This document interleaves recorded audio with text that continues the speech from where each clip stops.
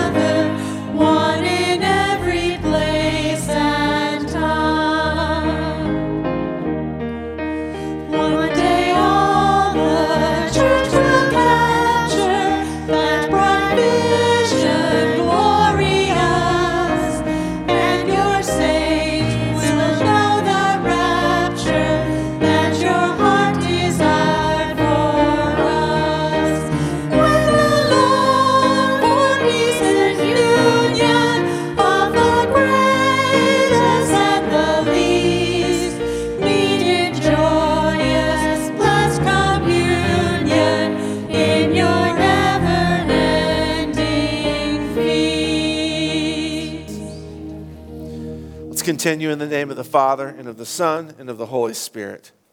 Amen. Lord, have mercy upon us. Christ, have mercy upon us. Lord, have mercy upon us. O Almighty God, merciful Father, I, a poor, miserable sinner, confess unto you all my sins and iniquities with which I have ever offended you, and justly deserved your temporal and eternal punishment. But I am heartily sorry for them and sincerely repent of them. And I pray you of your boundless mercy and for the sake of the holy, innocent, bitter sufferings and death of your beloved Son, Jesus Christ, to be gracious and merciful to me, a poor, sinful being. God be merciful to you and strengthen your faith. Amen. Do you believe that the forgiveness I speak is not my forgiveness, but God's? Yes. Let it be done for you as you believe. God shows his love for us in that while we were still sinners, Christ died for us. Since therefore we have now been justified by his blood, much more shall we be saved by him from the wrath of God. For if while we were enemies we were reconciled to God by the death of his Son, much more now that we are reconciled shall we be saved by his life. More than that, we also rejoice in God through our Lord Jesus Christ, through whom we have now received reconciliation. From Psalm 116, what shall I render to the Lord for all his benefits to me? I will lift up the cup of salvation and call on the name of the Lord. I will pay my vows to the Lord in the presence of all his people. Precious in the sight of the Lord is the death of his saints. O Lord, I am your servant. I am your servant, the son of your maidservant. You have loosed my bonds. I will offer to you the sacrifice of thanksgiving and call on the name of the Lord. I will pay my vows to the Lord in the presence of all his people, in the courts of the house of the Lord, in your midst, O Jerusalem. Praise the Lord. Glory be to the Father, and to the Son, and to the Holy Spirit, as it was in the beginning, is now, and will be forever. Amen. You may be seated. Old Testament reading from Exodus 24. This is after the redemption from Egypt and the giving of the Ten Commandments. Moses came and told the people all the words of the Lord and all the just decrees. And all the people answered with one voice and said, all the words that the Lord has spoken we will do. And Moses wrote down all the words of the Lord. He rose early in the morning and built an altar at the foot of the mountain and 12 pillars according to the 12 tribes of Israel. And he sent young men of the people of Israel who offered burnt offerings and sacrificed peace offerings of oxen to the Lord. And Moses took half of the blood and put it in basins, and half of the blood he threw against the altar. Then he took the book of the covenant and read it in the hearing of the people. And they said, all that the Lord has spoken we will do, and we will be obedient. And Moses took the blood and threw it on the people and said, behold the blood of the covenant that the Lord has made with you in accordance with all these words. Then Moses and Aaron, Nadab and Abihu, and 70 of the elders of Israel went up, and they saw the God of Israel. There was under his feet, as it were, a pavement of sapphire stone, like the very heaven for clearness. And he did not lay his hand on the chief men of the people of Israel. They beheld God and ate and drank. This is the word of the Lord. Thanks be to God. Epistle reading from Hebrews 9, 11 through 22. This refers back to the covenant, the ratification of the Mosaic covenant that we just read about from Exodus 24. When Christ appeared as a high priest of the good things that have come, then through the greater and more perfect tent, not made with hands, that is, not of this creation, he entered once for all into the holy places, not by means of the blood of goats and calves, but by means of his own blood, thus securing an eternal redemption. For if the sprinkling of defiled persons with the blood of goats and bulls and with the ashes of a heifer sanctifies for the purification of the flesh, how much more will the blood of Christ, who through the eternal Spirit offered himself without blemish to God, purify our conscience from dead works to serve the living God? Therefore, he is the mediator of a new covenant, so that those who are called may receive the promised eternal inheritance, since a death has occurred that redeems them from the transgressions committed under the first covenant. For where a will is involved, the death of the one who made it must be established, for a will takes effect only at death, since it's not in force as long as the one who made it is alive. Therefore, not even the first covenant was inaugurated without blood. For when every commandment of the law had been declared by Moses to all the people, he took the blood of calves and goats with water and scarlet wool and hyssop, and sprinkled both the book itself and all the people, saying, "This is the blood of the covenant that God commanded for you." And in the same way he sprinkled with the blood both the tent and all the vessels used in worship. Indeed, under the law, almost everything is purified with blood, and without the shedding of blood there is no forgiveness of sins. This is the word of the Lord. Thanks be to God. Please stand for the gospel reading. The Holy Gospel according to St. Matthew, chapter 26. Glory to you, O Lord.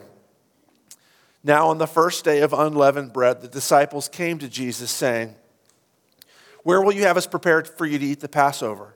He said, "Go into the city to a certain man and say to him, 'The teacher says, my time is at hand. I will keep the Passover at your house with my disciples.'"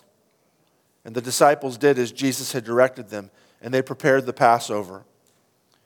When it was evening, he reclined at table with the 12. And as they were eating, he said, "Truly I say to you, one of you will betray me." And they were very sorrowful and began to say to him one after another, "Is it I, Lord?" He answered, "He who has dipped his hand in the dish with me will betray me. The Son of Man goes, it is written of him, but woe to that man by whom the Son of Man is betrayed. It would have been better for that man if he had not been born." Judas, who would betray him, answered, "Is it I, Rabbi?" And he said to him, "You have said so." Now as they were eating, Jesus took bread, and after blessing it, broke it and gave it to the disciples and said, "Take, eat, this is my body." And he took a cup, and when he had given thanks, he gave it to them, saying, "Drink of it, all of you, for this is my blood of the covenant, which is poured out for many for the forgiveness of sins. I tell you, I will not drink again of this fruit of the vine until that day when I drink it new with you in my Father's kingdom." And when they had sung a hymn, they went out to the Mount of Olives. This is the gospel of the Lord. Praise to you, O Christ. Let's confess our faith with the Apostles' Creed. I believe in God the Father Almighty, maker of heaven and earth, and in Jesus Christ, his only Son, our Lord, who was conceived by the Holy Spirit, born of the Virgin Mary, suffered under Pontius Pilate, was crucified, died, and was buried. He descended into hell. The third day he rose again from the dead. He ascended into heaven and sits at the right hand of God the Father Almighty. From thence he will come to judge the living and the dead. I believe in the Holy Spirit, the holy Christian church, the communion of saints, the forgiveness of sins, the resurrection of the body, and the life everlasting. Amen. You may be seated.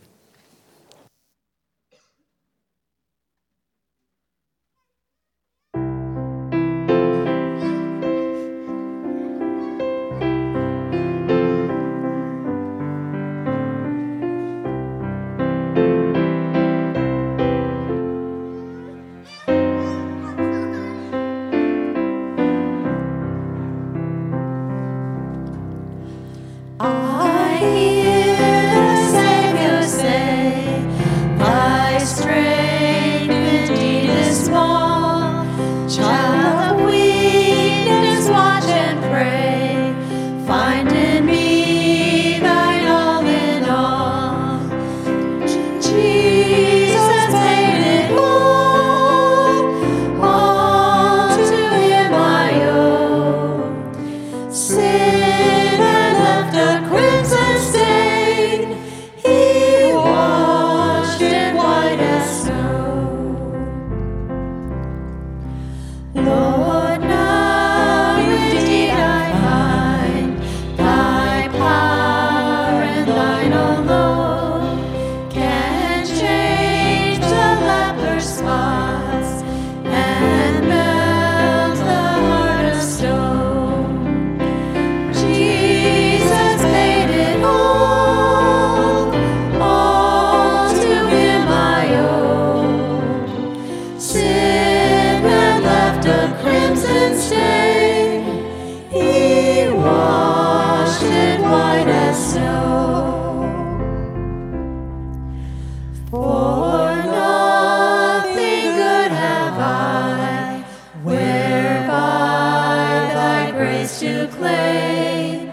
I'll wash my garments white in the blood of Calvary's Lamb.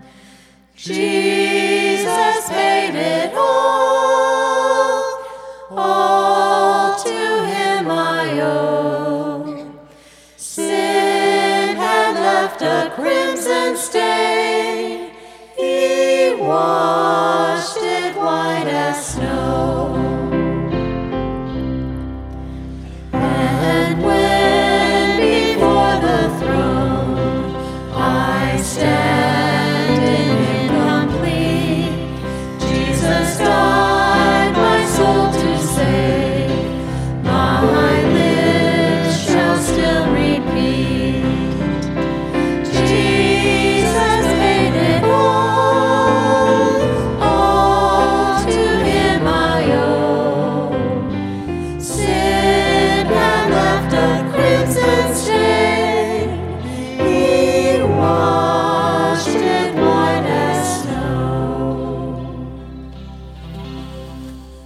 So Maundy, Thursday is this is the night that we contemplate the first Lord's Supper, the Last Supper, the first time Jesus meets with his disciples and says, but not the last time that Jesus meets with his disciples and says, "This is my body and this is my blood." And I try to, at least the past few years, I've tried to take this opportunity, Maundy, Thursday, to talk about communion and what it means. If you're looking for an argument for a particular view of what happens at communion, I'm not going to do that tonight.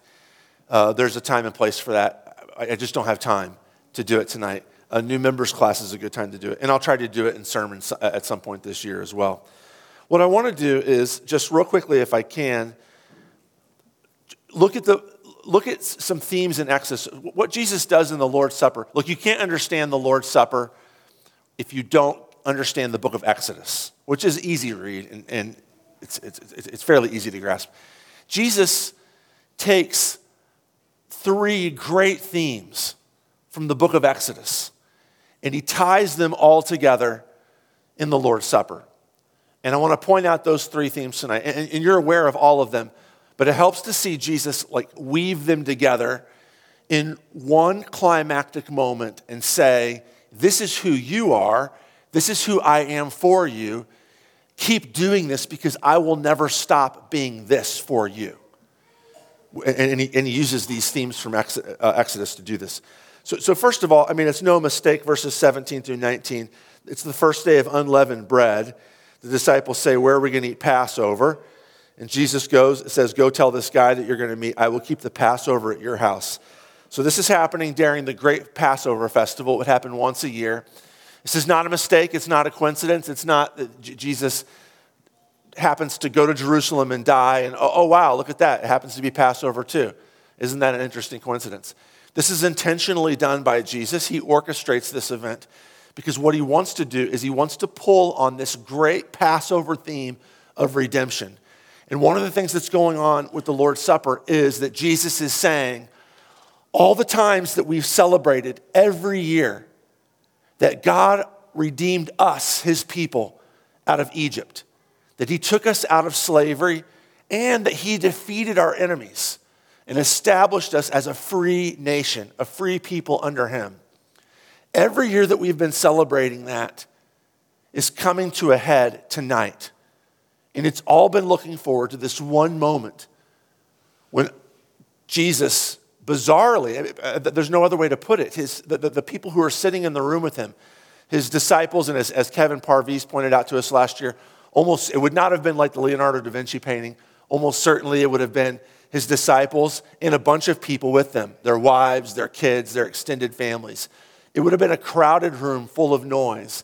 And when Jesus inserts into the Passover liturgy this weird line, "This is my body and this is my blood," the room had to have come to a standstill.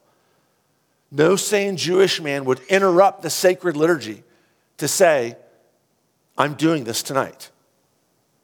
I'm going to deliver us from the pharaohs of the world tonight. I'm going to finally deliver us." Look, so it's not that the disciples, it takes them a while to get this too. Even after Jesus rises from the dead, they asked him, "Okay, now is it time for Israel to be established as a nation and we get rid of the Romans?" In Acts chapter 1, and Jesus says, hold your horses. It's not anything that you need to think about right now. I've got bigger fish to fry. We're going to rescue the whole world. Go into Judea and Jerusalem and Samaria into the uttermost parts of the world. It's not going to look like the way they expected it. It's not going to be Caesar's armies buried underneath a flood of water as Israel crosses a new Red Sea. Instead, it's going to happen because God decides to defeat, through Jesus' death and resurrection, the dark forces that give the Caesars of the world power.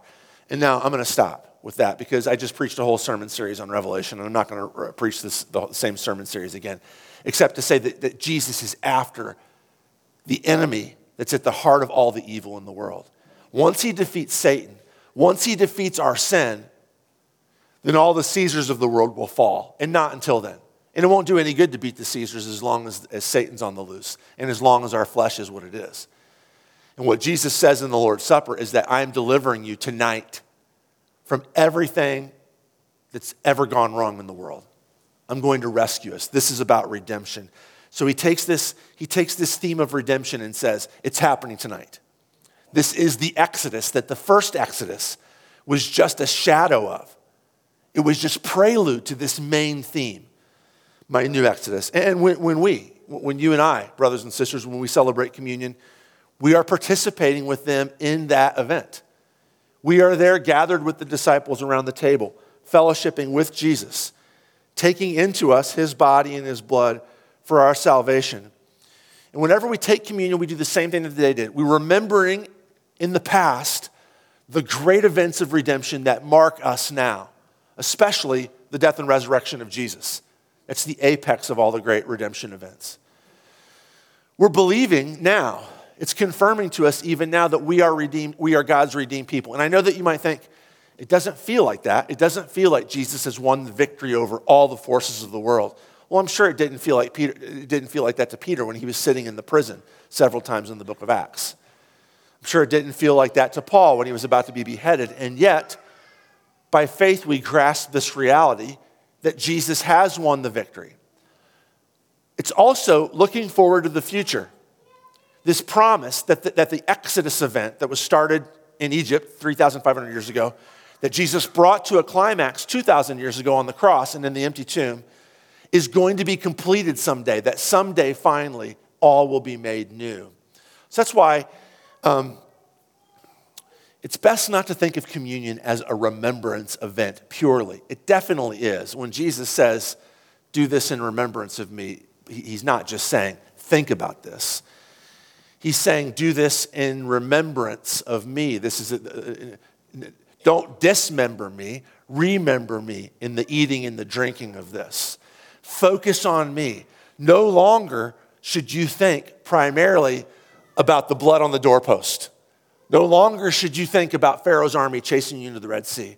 From now on, the focal point of this event will be me. That's why it's a fancy word here. You can bleep over this if you want to. I like to say that the Last Supper, the Lord's Supper, Holy Communion, reactualizes the events of Jesus' resurrection. It makes it real. It doesn't re-sacrifice Christ. That was a once-for-all event where Christ paid for the sins of the whole world. But what it does is it brings it and it applies it to us in the moment. More on that in the third point. Redemption is the first thing he brings together, this great Exodus event. The second thing is covenant. He says in verses 27 and 28, he says, he takes the cup, and when he'd given thanks, he gave it to them, saying, drink of it, all of you, for this is my blood of the covenant, which is poured out for many for the forgiveness of sins. Or in Luke's version, this is the cup of the new covenant, Luke says. What does that mean? So there's Exodus, that's the deliverance from Egypt, redemption. There's also covenant. Well, we read about that in Exodus 24. This is the second of the great book of Exodus themes that Jesus is pulling on to give meaning to this meal. The covenant. You may notice how weird it is, and for those of you who are in the new members class, we just read this a little bit ago, so this will be old hat for you.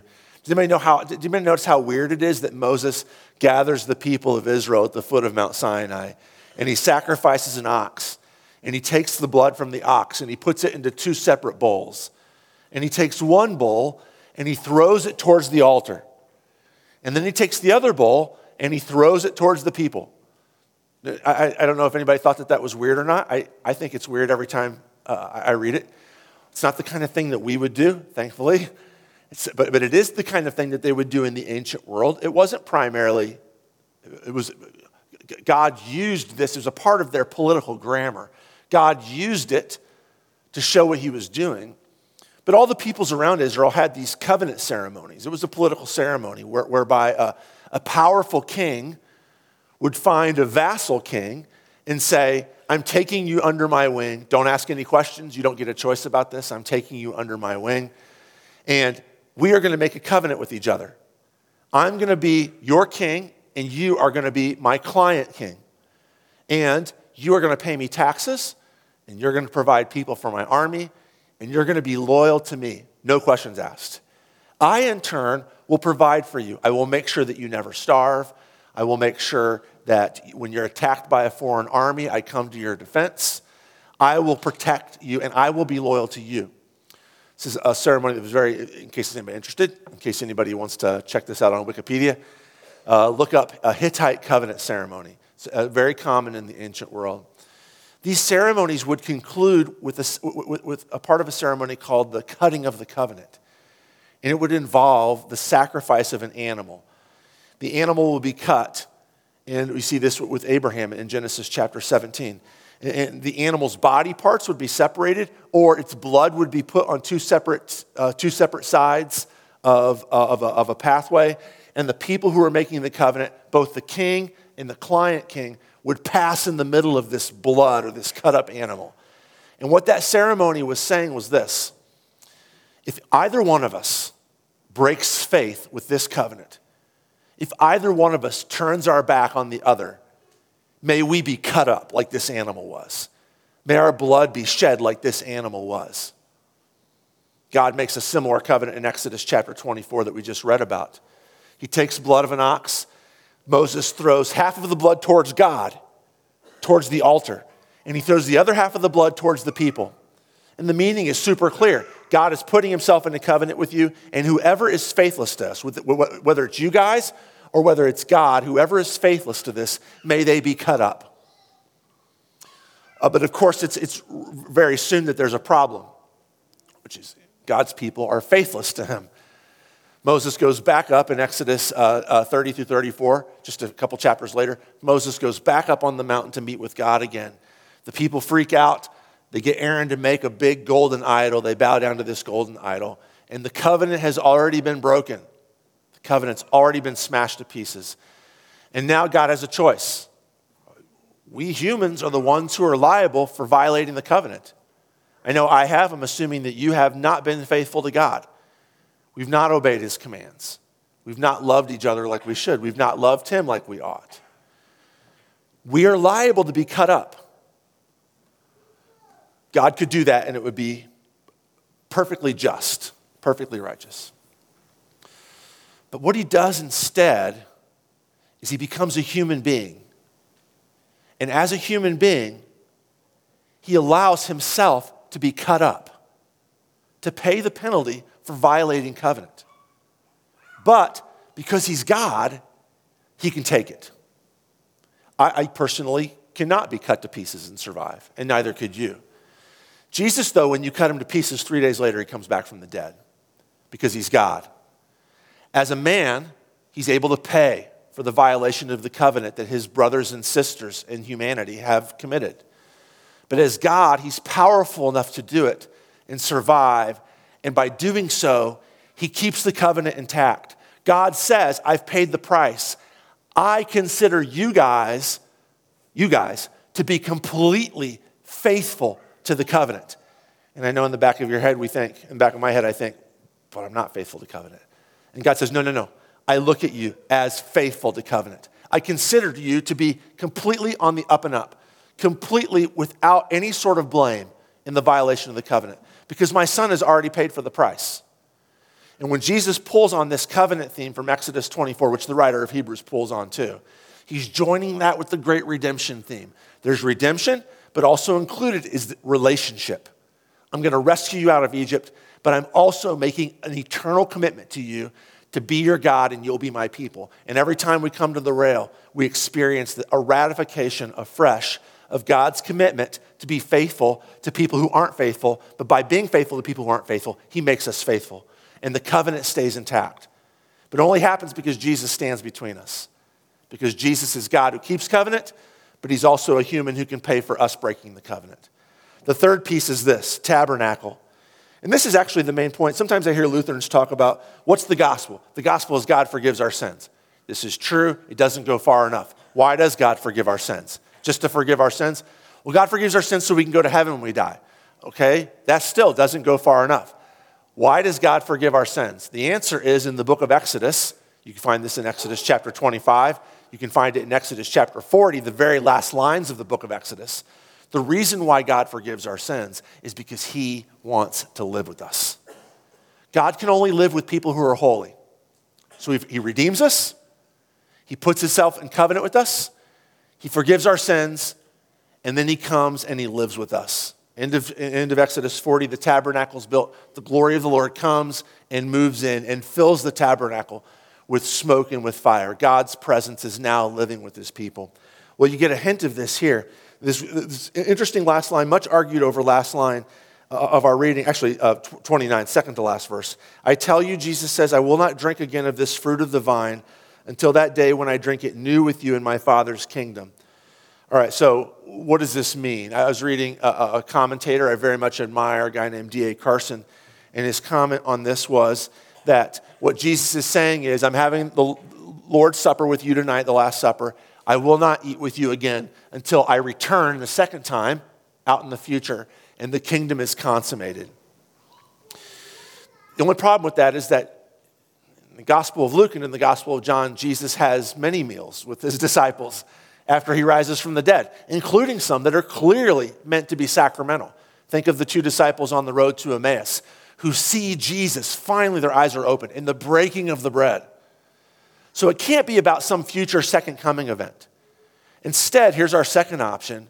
It's Jesus' promise that this Last Supper is not the Last Supper.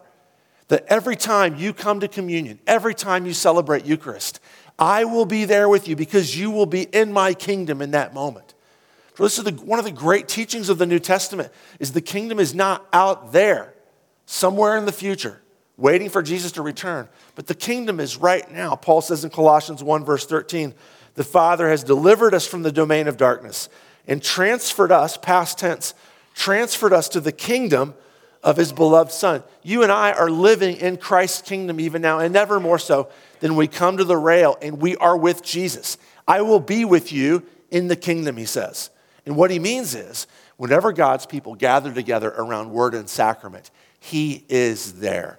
Again, I don't want to repreach my Revelation series, but it's wrong to think of Jesus up there. It's a very deist way to think of Jesus as up there somewhere in outer space, and we're down here, and he can send us messages through the Holy Spirit. The more biblical way to see it is that God's world, heaven, our world, earth, overlap and interlock at several key spaces, just like at the tabernacle in Exodus 40. One of those key spaces is communion. Wherever Jesus is, we are at. And Christ promises to be with us in Holy Communion. I will eat this meal again with you in my kingdom, he says. And tonight he's going to do it again. We're going to have communion, and God's going to be faithful to this promise that Jesus made us, that wherever we are gathered, he is there in the midst of us. That's not psychobabble. That's not like some sort of devotional thought, oh man, Jesus is present. No, he actually is here. These three themes from Exodus, the tabernacle, redemption, and the covenant. Jesus grabs all three of these and in a way that's never been done before, fuses them together in the Passover meal, makes it about himself, and says, go, keep on doing this. Because as long as you do this, I will be there with you. Amen.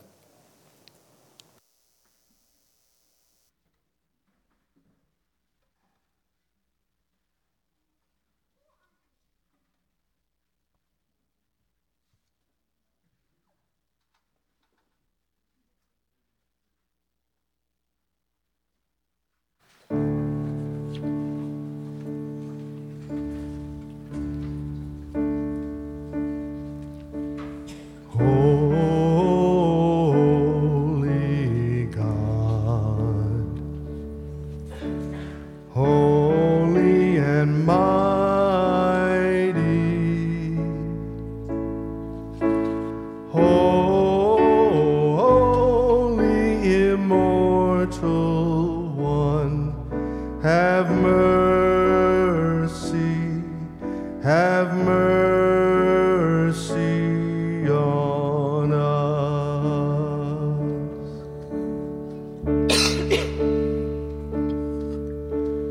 Holy God, holy and mighty,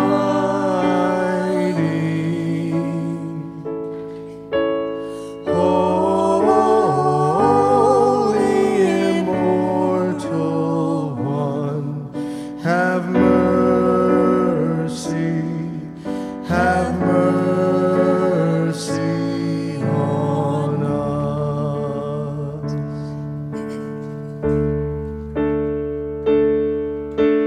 Holy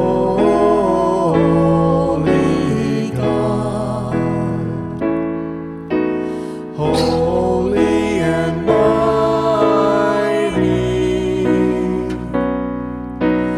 holy immortal one, have mercy, have mercy, have mercy,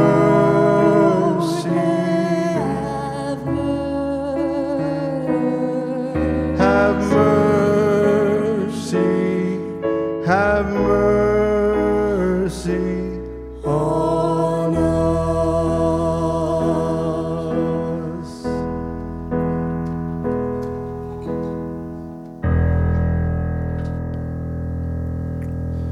Please stand for prayer. Let's pray.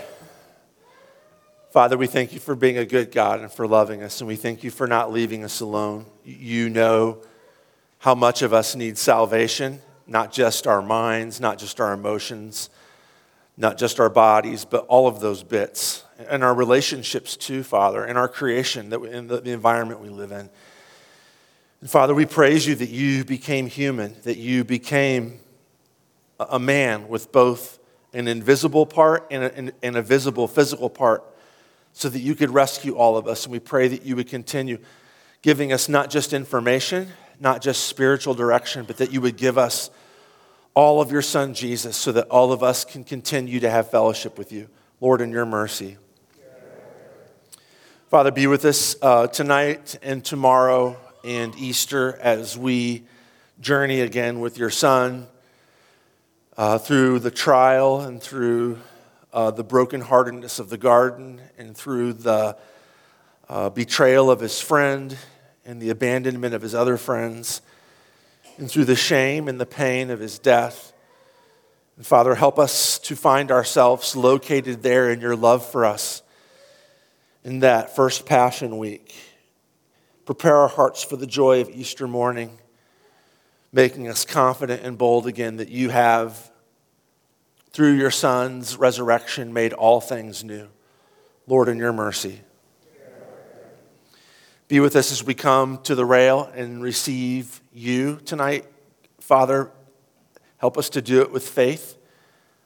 Help us to do it with the full knowledge that through the power of your word, in the power of your Holy Spirit, and the power of your sacrament, that you are present here with us tonight. Help us to believe that that word is true. Mold and shape our minds and our hearts to accept that as the ultimate reality. And not what our doubts say, not what our eyes say, not what our experience says even, but what you say in your word. Lord, in your mercy. We pray all these things because through your Son's death and resurrection, you have joined us to yourself. You have tabernacled with us. You've redeemed us. You've confirmed and made everlasting the covenant sealed in your Son's blood. And now we can come into your throne room, and even though we don't deserve it, by the merit of your Son's righteous blood, we can come and make these requests of you as children to their dear Father. And so we pray these prayer requests in the name of our brother Jesus. Amen. The Lord be with you. Lift up your hearts. Let us give thanks to the Lord our God. It is truly good, right, and salutary that we should at all times and in all places give thanks to you, Holy Lord, Almighty Father, everlasting God, through Jesus Christ our Lord, who accomplished the salvation of mankind by the tree of the cross, that where death arose, their life also might rise again, and that the serpent who overcame by the tree of the garden might likewise by the tree of the cross be overcome. Therefore, with angels and archangels and with all the company of heaven, we laud and magnify your glorious name, evermore praising you and singing. Holy, holy, holy Lord, God of Sabaoth, adore. Heaven and earth with full acclaim shout the glory of your name. Sing Hosanna in the highest. Sing Hosanna to the Lord. Truly blessed is he who comes in the name of the Lord. Now let's pray in Jesus' name the prayer that he taught us. Our Father, who art in heaven, hallowed be thy name. Thy kingdom come, thy will be done, on earth as it is in heaven. Give us this day our daily bread, and forgive us our trespasses, as we forgive those who trespass against us. And lead us not into temptation, but deliver us from evil. For thine is the kingdom, and the power, and the glory, forever and ever. Amen. Our Lord Jesus Christ, on the night when he was betrayed, took bread, and when he had given thanks, he broke it and gave it to his disciples and said, "Take, eat. This is my body given for you. Do this in remembrance of me." In the same way, he also took the cup after supper, and when he had given thanks, he gave it to them, saying, "Drink of this, all of you. This cup is the new covenant in my blood, shed for you for the forgiveness of all your sins. Do this as often as you drink it in remembrance of me." The peace of the Lord be with you always. Amen. You may be seated.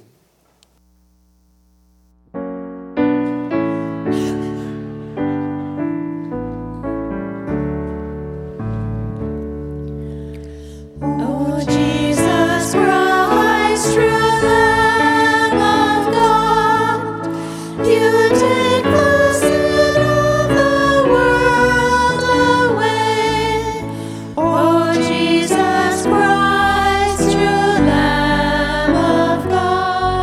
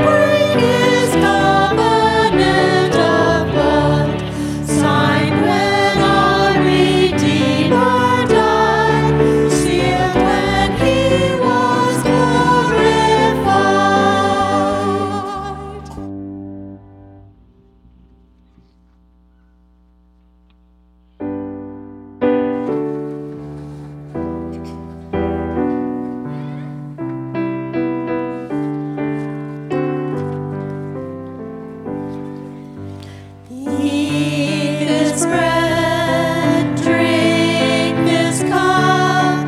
Come to him and never be hungry. Eat this bread, drink this cup.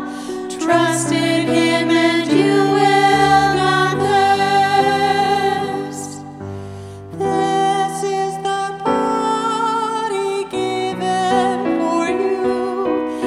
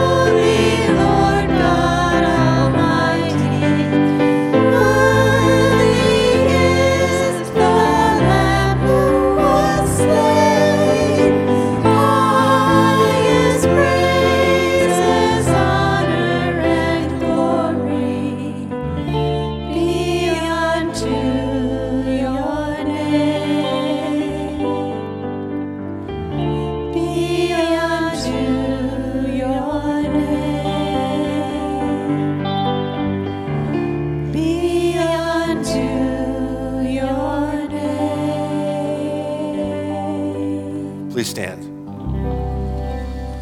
Now may this true body and blood of our Lord and Savior Jesus Christ strengthen you and preserve you and keep you in the one true faith to life everlasting. Depart in Christ's peace. Amen.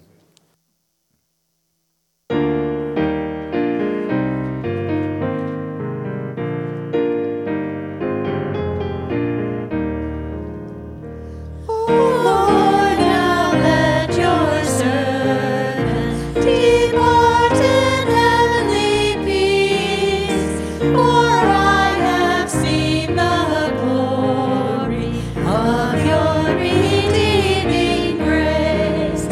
I want to lead the Gentiles unto your holy hill, the glory of your people, your chosen Israel. All glory to the Father, all glory to the Son, all glory to the Spirit, forever three in one. For as in the beginning, is now shall ever be, God's triune name resounding through all eternity.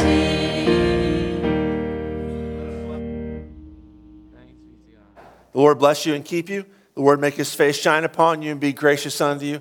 The Lord lift up his countenance upon you and give you his peace. Amen. Go in peace. See you tomorrow night.